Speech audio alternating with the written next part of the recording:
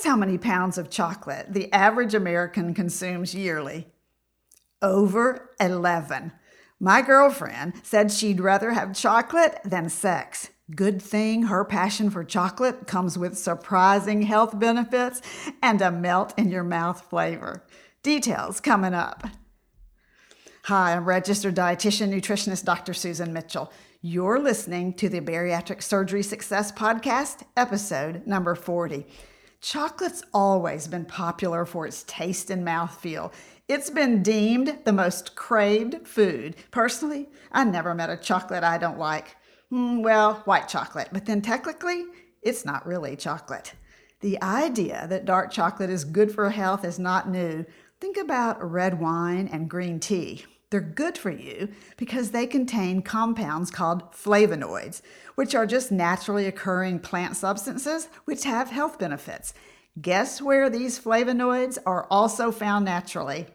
Yes, that's right, cocoa beans and chocolate, leading us to number one chocolate benefit.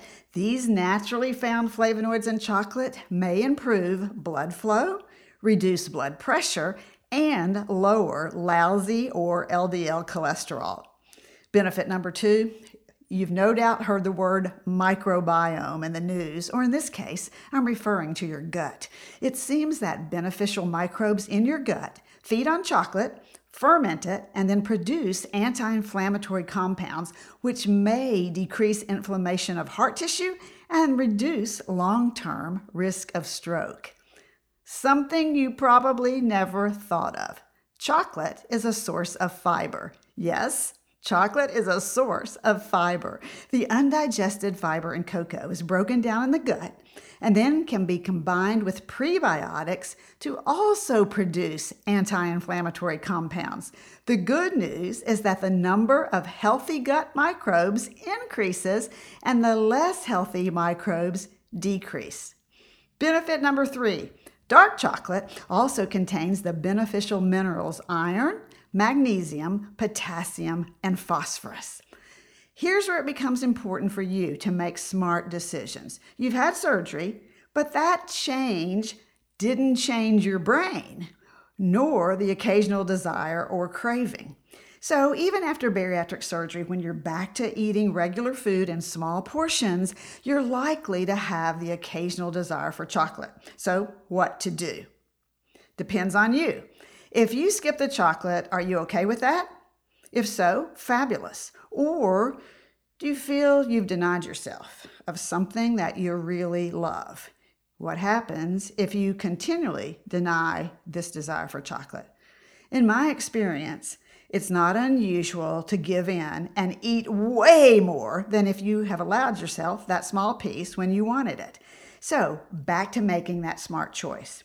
First, remember that added sugars and sugar alcohols can cause dumping syndrome. Everyone is different, but for many, it doesn't take much added sugar to start symptoms. Don't miss this. The caveat here is that the benefits of chocolate can turn ugly by the addition of less healthy ingredients such as added sugars or sugar alcohols, trans fat, hydrogenated fat, butter oil, coconut oil, both of which, by the way, contain a lot of saturated fat, not great for your cardiovascular health.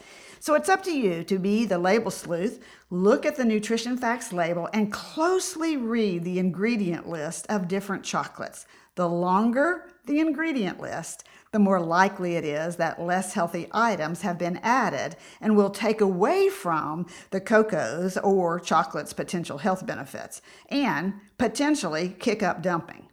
Choosing a small piece of your favorite dark chocolate is the smartest way to go. You'll get that fabulous flavor and mouthfeel. Plus, if you compare chocolates, you can find numerous good quality ones with few added ingredients, especially added ingredients you don't need.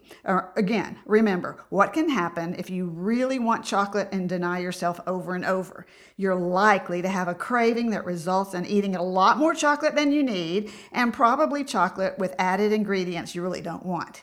Instead, just allow yourself a small piece when you really want it. Yes, give yourself permission to have it and, don't miss it, enjoy it.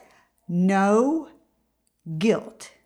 Say that again with me. Small piece, no guilt, versus out of control craving and overeating. I like the sound of the first one better. Then you control the portion, you get the benefits, and you don't end up overeating on chocolate filled with added ingredients you don't need. And you keep dumping syndrome out of the picture as well.